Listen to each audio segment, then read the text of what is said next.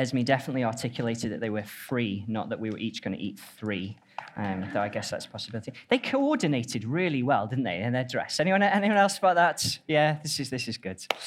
Hello, everybody. If we've not met before, I'm JP. I'm one of the pastors here, and it's so good to be together. And how many know this morning that there is power in the agreements of the people of God, right? In the kind of vocally expressed amens, in the kind of come-ons, in the hallelujahs. And just want to give a kind of bit of permission for that, kind of in our worship, in our preaching, just that we can kind of express externally the life-changing truths that are in the Word of God. And I know that some of you guys from African nations can really help us with this. I know we've got a number of Nigerians in the room today. Yes, come on. Hey, we got any from the tribe of Yoruba today? Anyone here from Yoruba? No. I guess some of you guys will know by reputation. Yeah, we have. Kind of, come on. I know that people in Europe are a bit louder than that, Pat. Come on. I've been to your parties, Pat. I had very little idea what was going on, but it was a wonderful experience. Kind of getting in there and thinking, why is everybody wearing the same thing? There's a cloth that the person chooses, and people kind of buy into that. It was wonderful. And then we got the pastors were asked to come forward to pray for the couple, and there was 8 of us, and 3 English guys followed by 5 Nigerian pastors. And so, of course, all the English people are thinking, there's 8 of us here, so how long are we meant to pray for? Maybe sort of a minute, 2 minutes each. There's 8 of us to get through. Everyone else is watching, so we're kind of God bless them, amen, on to the next one kind of thing. First Nigerian pastor steps up, 10 minutes. Yes, come on, next one, 15 minutes. We're actually like, yeah, we want to go again. Kind of this is the point, the joy, the fun, the celebration that God has made us. We can bring that into our gatherings together. So just to release the permission for that this morning, praise the Lord. Amen, indeed. Now, one of the things that I absolutely love is a good Twitter storm. That's a 2020 term for you there. So some news item that generates lots of chat on the social media platform Twitter. And of course, this week we've had the Colleen Rooney, Rebecca Vardy, Wagatha Christie trial going on all around us. And we also, did anyone see the BBC News ticker this week? Someone kind of practicing how to use it entered in, Man United are rubbish. And it went live on BBC One, kind of, there you go, for all to see. But I suppose on social media platforms, there has been a lot of discussion, some Twitter storms on, shall we say, some much more important issues this year. There's been quite a lot of chat about human rights, hasn't there, as regards sporting ownership and hosting of sport's biggest events. There's been quite a lot of talk about ethics as the US Supreme Court leaked that draft opinion on abolishing abortion. There's been loads of talk about sex, as there always is, sex education in schools, polyamory, that MP that accessed porn in the House of Commons. There's been lots of talk about gender, whether that's sexist slurs or debates about who it is that can compete in female sporting events, or politicians being asked the question, what is a woman? And as Jesus followers, where our first aim is to humanize these conversations, right? To get to know those involved as individuals, to recognize that these are conversations that involve real people with real stories, often of pain and confusion, and sometimes a sense of otherness, and then to show the good news of the grand story of God that gives us this unshakable identity and this unconditional acceptance and this unwavering hope that we have. Conversations like these ones, they can feel quite hard, can't they? They can feel quite hard, and whether that is hard to contribute to, maybe that you felt that with your friends, your family, your colleagues, you can know that Jesus is the best news ever, and yet sometimes it feels like it's speak up and get cancelled or cut out, or it's stay quiet. But sometimes they can be hard just to work out our theology in the midst of what we think on some of these kind of societal issues. And yes, some of the reason for that is the speed the conversations move at. It's very quick, isn't it? Often the terminology can be quite specific, quite niche, and leave us feeling disempowered from engaging in the conversations. But mainly they feel hard because of the weight of opinion in society around us that militantly says that challenging anything other than this, that challenging the secular perspective is not only wrong, but is actively damaging and unloving. And it can be hard to live in a culture that so aggressively communicates one perspective and then intolerantly tells us that any other perspective is intolerant. That's a hard place to function in, right? And of course, the underpinning assumption is that to love someone is to accept every decision or action of theirs, and that disagreement, even if it's gentle, even if it's humble, with who a person has decided to be, gets labeled bigotry, doesn't it? Now, my difficulty is that the further you take that, it just unravels more and more and more. Like if I parented my kids like that, never disagreeing with their decisions, it would be absolute carnage.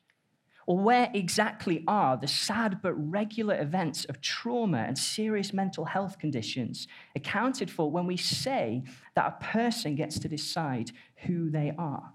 Who is it that gets to decide that your deepest desire, that your desires are the deepest part of you, or what it is that is up for grabs about those feelings? It can be hard to work out our theology in such a pressurized environment when holding a biblical perspective can sometimes put us up against it. And so I want to ask today for conversations like these, where sometimes the good news of the gospel to a culture that frankly is full of bad news can sometimes be seen instead as bad news to a culture that thinks it's full of good news. I want to ask the question, how does Jesus treat us when we feel up against it? How does Jesus treat us when we feel up against it? Because if we're going to bring some challenge to some of these secular perspectives on these issues, we need to know that Jesus has got our back, right? And I guess you can ask that kind of, how does Jesus treat us when we feel up against it question from a Christians in society angle. But I suppose it's just worth noting kind of early on that we can ask that question personally as well. Maybe you're feeling that today. I just feel my life circumstances right. I just feel really up against it. How does Jesus treat us in those times? And to do so, I want to draw on a slightly strange emphasis in Matthew's gospel that we're working through at the moment. This is something that Matthew talks about more than the Holy Spirit and the church and ministry to the poor combined. There's 12 incidents that get referred to of over 50 verses in this gospel. And in fact, in one of the other Gospels, Luke, he has 50 verses just on the birth of this guy. It is, of course, the person and work of John the Baptist. Now, Ben began his message last week talking about John, so we know where that's heading. But I said in the practice, no pun intended, but it kind of came out. He got his head knocked off, if you don't know the story. But we'll leave that one in. I really wanted to grow a beard for this message. You know, John had a big, long beard. I really wanted to find some camel's hair and a leather belt, kind of dine out off honey and locusts. That was the diet and the clothing of the poor, such as he did. But Emma stopped me at the beard growing stage. So, you know, there we go. So we're going to be in Matthew chapter 11. Words are going to come up on the screen. I'm reading from verse 2. Here we go. When John heard in prison about the deeds of the Christ, he sent word by his disciples and said to him, "Are you the one who is to come, or shall we look for another?" And Jesus answered them, "Go and tell John what you hear and see. The blind receive their sight and the lame walk. Lepers are cleansed and the deaf hear, and the dead are raised up. And the poor have good news preached to them, and blessed is the one who's not offended by me." As they went away, Jesus began to speak to the crowds concerning John. "What did you go out into the wilderness to see? A reed shaken by the wind? What then did you go out to see? A man dressed in soft clothing? Behold, those who wear soft clothing are in kings' houses. What then did you go out to see? A prophet? Yes, I tell you, and more than a prophet. This is he of whom it is written, 'Behold, I send my messenger before your face, who will prepare your way before you.' Truly, I say to you, among those born of women, there has arisen no one greater than John the Baptist. Yet the one who is least in the kingdom of heaven is greater than he. From the days of John the Baptist until now, the kingdom of heaven has suffered violence, and the violent take it by force. For all the prophets and the law prophesied until John, and if you're willing to accept it, he is Elijah who is to come. He who has ears to hear, let him hear." Why? Why does Matthew spend so much time including material on John the Baptist?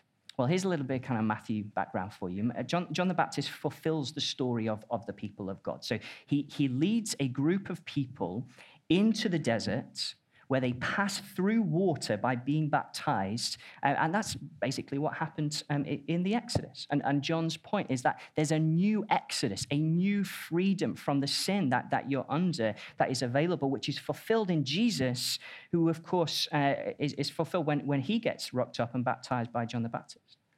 And then he goes on to fulfill, this is John the Baptist, all of these Old Testament promises. So Isaiah talks about a forerunner who from the desert would prepare the way for the Lord to come.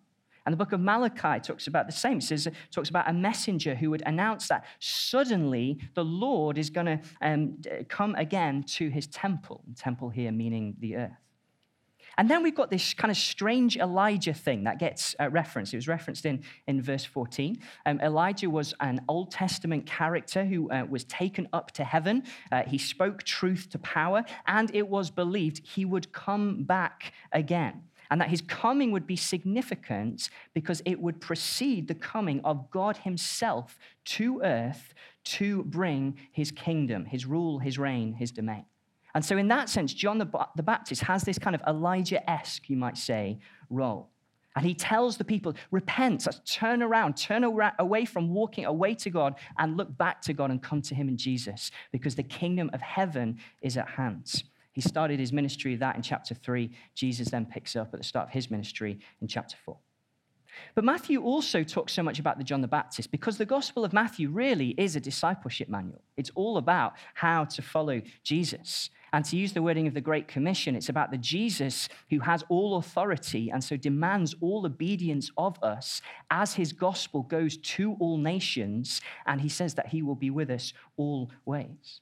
And so John the Baptist is almost like a kind of prototype disciple playing his part in God's story. Now, let's be clear. We don't prepare the way for Jesus. He very much goes ahead of us into our situations, into our schools, into our workplaces, into our lecture halls, our families, our weeks, our challenges. He goes ahead of us. Hallelujah. And neither are we between the covenants, as John the Baptist was. Like he stood at this kind of unique pivot point, the last prophet of the Old Testament, the Old Covenant, just as the new was dawning in Jesus. But we are called to live lives that point to Jesus. God does have us announce his kingdom in word and in deed. He does want us to witness and to speak for Jesus, to tell the world around us of its need to repent, of its need to stop kind of living for itself and turn around to know the purpose for which we have made, to know God and to glorify him forever, and to announce to the world that we can do this because of the finished work of Jesus. Matthew includes so much on John the Baptist because the disciples of Jesus, frankly, have always been up against it. Whether personally or whether in society, the kingdom of heaven, as verse 12 here puts it, has always suffered violence. So back to our original question, how does Jesus treat us when we feel up against it? I've got 3 points where the first thing is this. He doesn't dismiss our questions. Doesn't dismiss our questions. Just have a look at this in verse 2. When John heard in prison about the deeds of the Christ, he sent words by his disciples and said to him, "Are you the one who's to come, or shall we look for another?" Jesus answered them, "Go and tell John what you hear and see." Last time we saw this guy, John the Baptist, was in chapter 3. And he just baptized Jesus. He was proclaiming the kingdom. And the Gospel of John records him seeing Jesus and saying, "Behold, the Lamb of God who takes away the sins of the world." And now we find him in prison because he's spoken truth to power. Circumstantially limited. Well and truly up against it. Now, we've got to get one thing straight here, guys, that the Church of Jesus Christ is never truly in prison. That Jesus is ruling and reigning in victory. That the battle is the Lord's, that he is the sovereign one, and he has won. That as we think back to the lockdown, and Tim Hughes did that, the cover of that song, The Blessing, didn't he? The UK Blessing, with all those different worship leaders kind of singing the praises of God over our nation, and ended with the words, "Our buildings may be closed, but the church is very much alive." It's why the gospel grows in the most persecuted of places, doesn't it? It's why we pray for it, things like prayer for the nations. We're never truly in prison, but sometimes it can feel a little bit like it, can't it? Perhaps you work in healthcare and you're aware of being prevented from initiating prayer with one of your patients. Or you work in education and you see a child that desperately needs Jesus, but you know the trouble that you might get into if you witness to them. You know that Jesus has changed your life, and yet you fear that the moment that you suggest to your friends that he might do likewise, you fear being socially ostracized. John starts to doubt. Jesus, are you the one who's to come? Shall we look for another? He's saying, Jesus, what's going on here? This is not how I expected it to be. I wonder how many of us can identify with that this morning. And by the way, Jesus, where is this axe that is laid to the root of the trees that I spoke about? I thought people had to flee from the wrath to come. And here you are healing everybody. Misunderstood. In the short term, at least, the one that was in the firing line of God's judgment would actually and willingly be Jesus himself on our behalf. And only later would this brood of vipers that John talked about as being the Jewish leaders of the time get taken out as the temple got destroyed in 70 AD. I wonder what you expect when you raise your doubts and your questions to God. It probably depends on what your view of God is. It's just something to ponder on that. When you find yourself up against it and you go to God and you want to express, I don't know why, God, just consider, what is my view of God in this situation? Do I know he's totally got it? Do I know he's a kind father? Do I know that his love for me is not dependent on how I am doing? But how about this for just a beautifully simple response? In verse 4, Jesus answered them. Jesus answered them. He doesn't dismiss our questions, guys. He doesn't get angry when we ask why. He's not shaken or rocked by our doubts, but he receives the disappointed heart and responds with his very life-creating, perspective-shifting word. Come on. And he speaks a better story, and that's our second point. He speaks a better story, and he moves on to answer John, and he says, go and tell John what you see and hear. The blind receive their sight, the lame walk, lepers are cleansed, and the deaf hear. The dead are raised up, and the poor have good news preached to them. This is chapter 11. Chapter 10, Jesus just finished a block of teaching. Chapters 8 and 9 before that, Jesus has just done 3 sets of 3 miracles where basically he's demonstrating what the kingdom of God, the rule and reign of God, looks like. And here, he's just summarizing what he's been doing, basically. He's drawing on Old Testament language, particularly in the book of Isaiah. It talks in verse 35. I think we've got this on the screen. This is what was prophesied of the kingdom, that then the eyes of the blind shall be opened and the ears of the deaf unstopped. Then shall the lame man leap like a deer, and the tongue of the mute sing for joy, for waters break forth in the wilderness and streams in the desert. He's saying to John the Baptist, this kingdom that you've been longing for, it's here. It's just not in the way that you thought it would come. But it is real, and it is true, and it is what was promised. And if it came in any other way, then it would be less. What Jesus does is he takes his question and then he speaks a better story. And I don't know about you guys, but I need to hear this better story every single day of my life. When we feel chained by our circumstances or by our culture or by our health, like we need to know the grace of God in the gospel. We need to know that there is favor on us, that we've done nothing to deserve, that will continue forever. We need to know that Jesus came to identify with us, to die in our place for our sins, that he came to pay a debt that he did not owe because we owed a debt that we could not pay. And he took it all upon himself. All our sin, gone. All our shame, gone. And then he rose on high to defeat Satan, defeat sin, defeat death. And now he's ruling and reigning in glory. We need this story. Come on. We need this story every time we suffer and we think, has God abandoned us? We need the better story of a God who suffered on our behalf to have us and uses and redeems all our suffering, producing endurance and character and hope.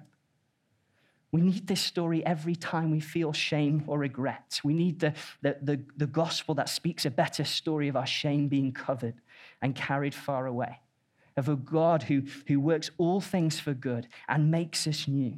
We need this story every time we feel lonely. We need to know that the Bible tells us of one who's closer than a brother, a friend of sinners, a comforter who is steadfast and never grows weary, a permanent advocate interceding on our behalf.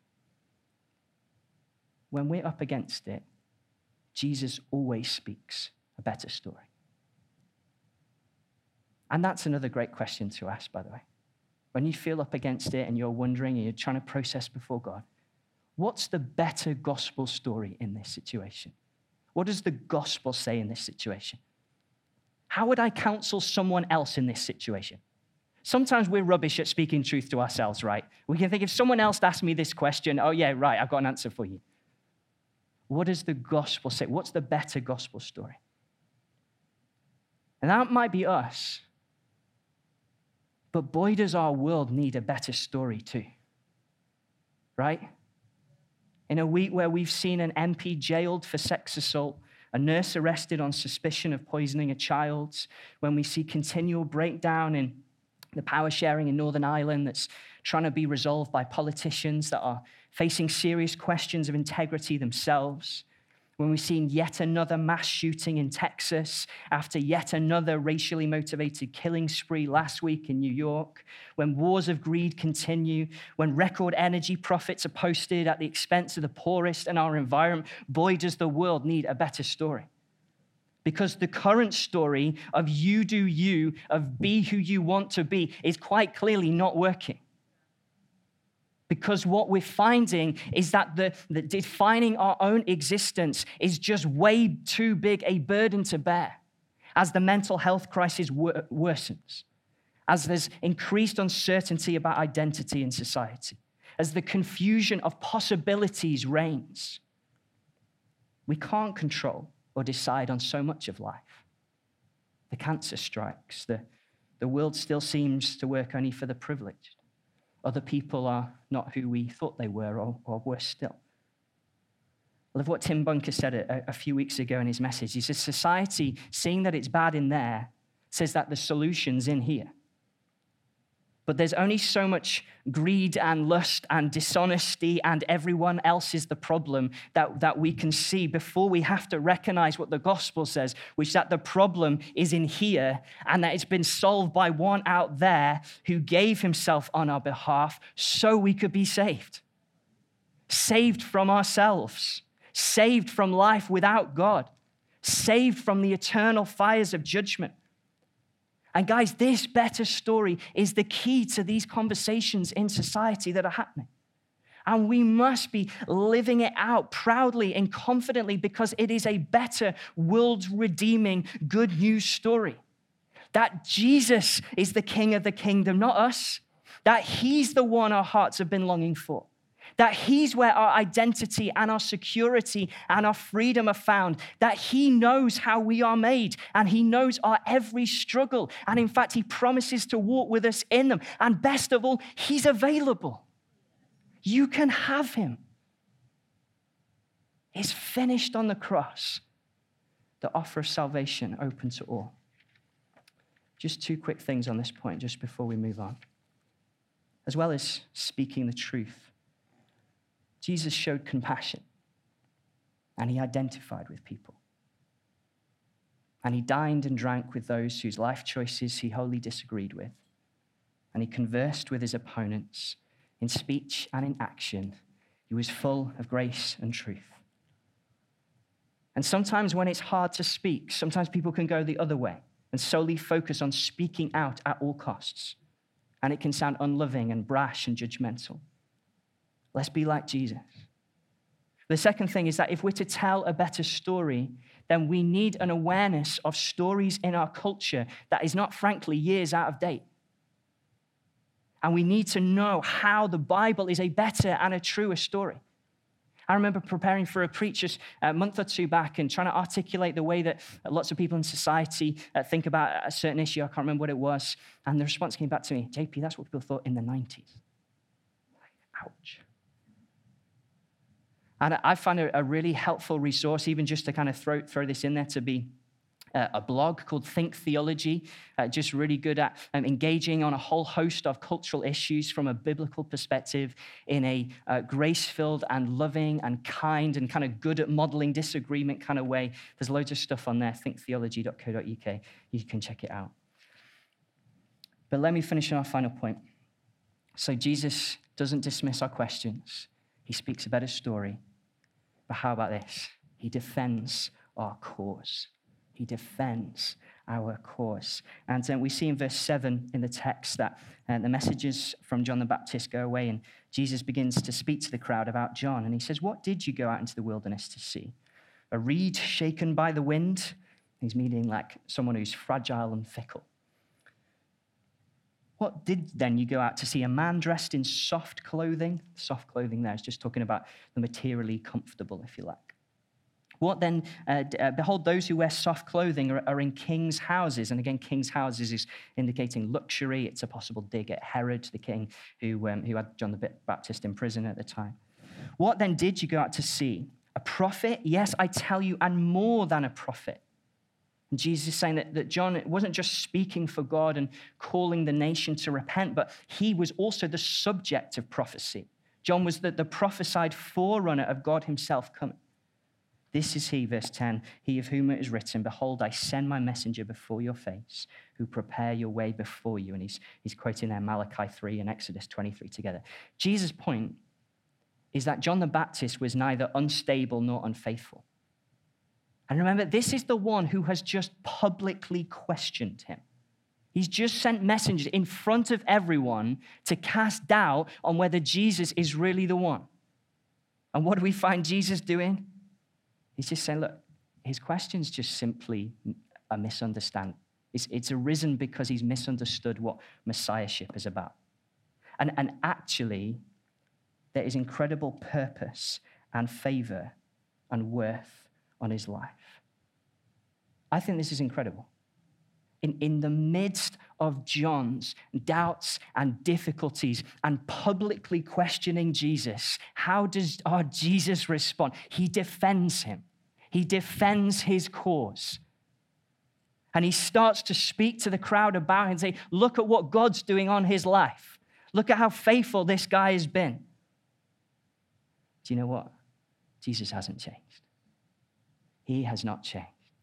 And if he'll do that with John the Baptist of the Old Covenant, how much more for us under the New Covenant when we feel up against it? As verse 11 says, that the one who's least in the kingdom of heaven is greater even than John.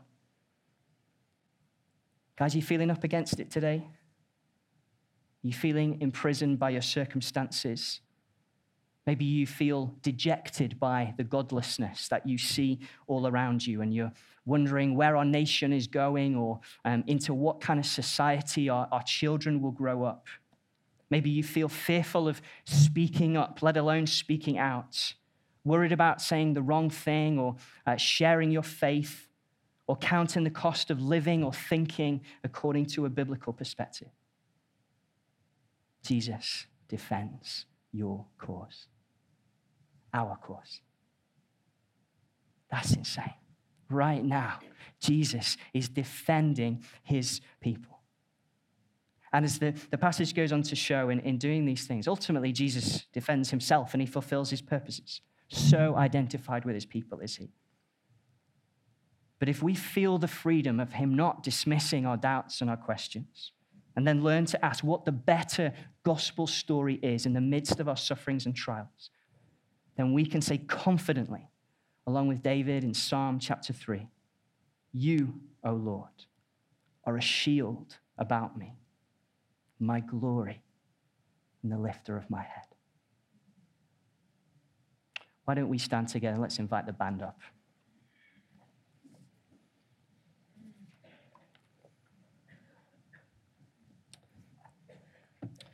We'll sing a song and just just whilst these guys get ready, I'm just going to pray.